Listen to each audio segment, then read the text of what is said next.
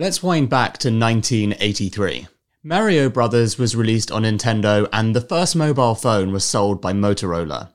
At the same time, Scott Cook was watching his wife trying to balance the books at home in California just using paper. Remember, everyone in America has to file tax returns. Scott decided to do something about it, creating a software called Quicken, which made his wife's job much easier. In 1992, QuickBooks was born, and the company behind it, which Scott founded, was called Intuit. Wind forward to today. Scott is a billionaire, and QuickBooks is the biggest financial management software in the world. The reason that they're number one is they make it really easy for companies to take care of their finances, from sole traders to enterprise and growth-minded businesses in between. So, if you want better control and visibility of your company's finances, from invoicing to forecasting, then head to quickbooks.co.uk/secret leaders. That's quickbooks.co.uk/secret leaders. There's a link in the show notes. I sound all positive right now because like a lot of my future successes have come because of those moments. But yeah, during that time, it was really hard because my background's I'm Indian and my parents came as refugees. So essentially I gambled. I left the finance world to start something up. So I put everything on the poker table. I went all in to some degree and it didn't work out. That's Jay Radia. He has built 3 businesses worth over £500 million and currently runs an accelerator focusing on increasing happiness in the workplace.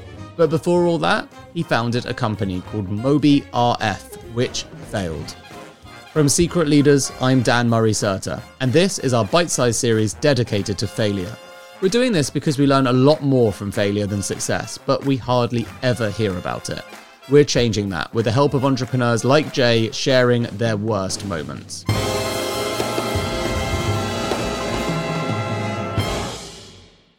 Now, Jay came up with the idea for Moby RF back in 2012. Instagram was taking off, everyone was taking more and more photos, and I realized, why don't people start selling those photos? Because there's some really great photos out there that you could buy and sell it to a website or magazine. And because at that time, you were spending $10, $15 per image. I was like, wait a minute, there's now billions of photos. Why don't we start selling those mobile photos? You take it one step further. Imagine if there's a big news event and now you've got all of these normal people like you and me who are now taking photos of that live event, and now you can sell it to the news companies. Jay was excited by this spark of inspiration. It sounded like a good idea. But after reading a book you might be familiar with, Think and Grow Rich, he knew he needed more than just his own belief. One of the main bits of advice is find someone who's been there, done it, and try to learn from them and be inspired, and they'll give you all the insights. So I somehow hunted down the founder of iStock, who'd just recently sold his business to Getty for like $100 million plus, right? And I spoke to him. He's a really, really cool guy. And he was sitting in his like $10 million mansion in, I think it was in LA, and it was like living the dream life. Like, as a first time entrepreneur, I'm like, wow, I want to be you. And I pitched him the idea and he was like, wow, this is incredible. This is the future. Like, I can't believe I didn't think of this. Yeah, obviously this was a failure story, so we know what happened, but to have that energy around me was great. You can see how this would have played out. Getting the approval of someone so successful and so relevant helped convince Jay to go all in. He quit his 6-figure job in finance and co-founded the business with his brother. I basically put aside £20,000 of my hard-earned, saved money. And I was like, okay, look, listen, let's try to make this work. So I moved back to my parents' house, and my brother was helping me as well. So we're both living back at home with our parents. We basically outsourced the build of this product. So it was like a mobile app, essentially. So it's a mobile app. And so it connected to your photos, and in one click you could upload all your photos, and then you could start selling them in the marketplace. So that was essentially the technology. So we went really hard to try to find out who's the best engineer for this. So we found these outsourced businesses, companies, and I'm sure first time budding entrepreneurs do this. We found some folks in India, out of all places, and let's just say it wasn't the easiest group of people to work with, right? Deadlines for them were just like dates that they would try to hit. There was just this urgency wasn't there. We were expecting to go live in 3 months. It actually took 6 months, and it took a lot more money than expected. Oof, it is a story most entrepreneurs are too familiar with. But at least it gave Jay time to market the business and get people excited. When launch day finally came, there was real buzz around the idea becoming a reality. So everyone was so excited, and even the photographers were excited, and obviously the customers that they said that they were already in the marketplace, they were all excited, and everyone was. It was a very positive vibe.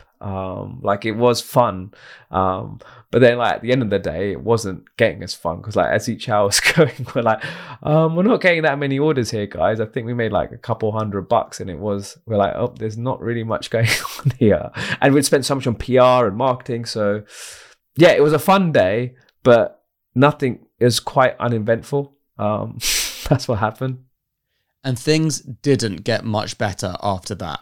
Jay soon realized they were facing a much harder uphill battle than he thought. From like week 1, week 2, week 3, I realized that, crap, this is not really a business. Like this was never going to work, which is quite painful because we just spent 6 months building this.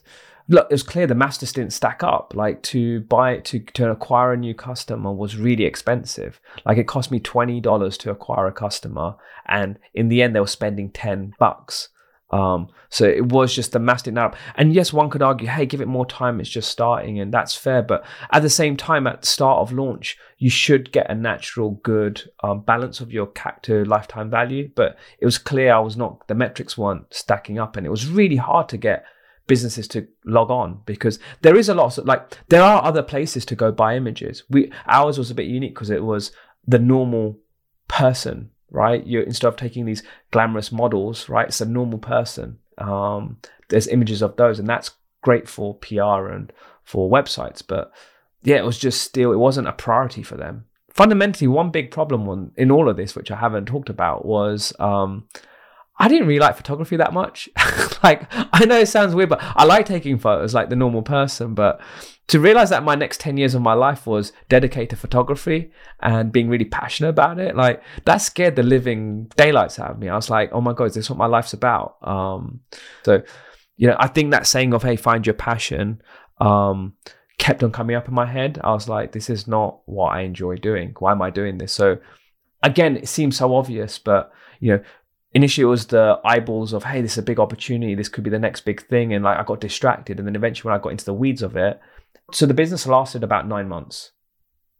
6 months to launch, 3 months trying to make it work. And we're just like, at this point, the opportunity cost, i.e. the time that my brother and me were investing, could be better spent elsewhere. It was pretty obvious. And then we had to walk away.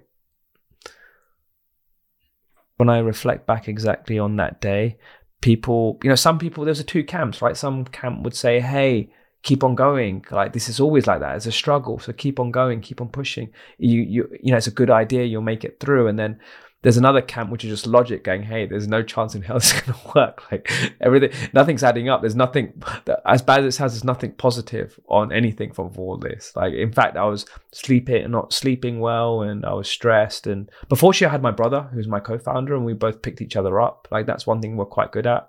If one person's down, the other radio brother will pick him up. So we've got this like bond. So, fortunately I was able to bounce back up, but yeah, that period was not easy. Jay has gone on to be really successful. So, looking back, what did he do wrong, which led to this failure? I don't feel I spoke to enough people. I think I handpicked them, I cherry-picked it. It was a bit biased. And at the same time, the way I was framing questions to them, just forcing them to say, hey, this is great. So I love this podcast in that we're talking about failures, but actually, the question is can an entrepreneur look at failure truly head to head and be willing to lose everything? That's really hard. I know a lot of people say, yeah, I am willing to lose everything, but like genuinely, are you? Because that's the mindset you need to be at, where whatever someone says or whatever happens, you're okay with it. Like it's pure true detachment, which which is a very deep term. There's a lot of context there. It's like, are you living and in a state of living where you are good with whatever happens. You are okay with what life will bring to you. Over time, I feel I've become more and more detached, because as you start playing the game of startups, you start realizing that it's all a game. And things that happen, there's some logic, there's a lot of illogic. Like so many things have happened to me since Moby RF that I could never have predicted. Like from so many good moments and so many, I guess from the outside I'd say not so good moments, but you could state they're just events happening, right? It all comes together eventually, but it's all fun. Like I think that's the right mindset. You just got to look at it as fun, and you're playing the long game, because eventually when you do play this game long enough, you should win.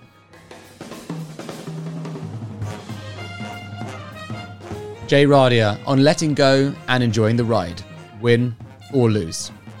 If you want to share the lessons you learned from your own failure story, we want to hear from you. Email us on hello@secretleaders.com with a few bullets explaining what happened.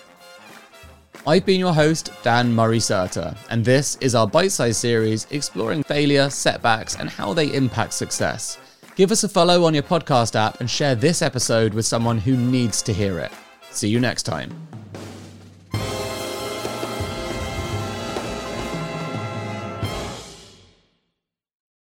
Here at Mindset Win, we want to give you the tools to become better at what you do. Taking inspiration and wisdom from our guests, we will hear stories, strategies, tips, and tricks. Told by leading names in sport and beyond, who know what it takes to get to the very top.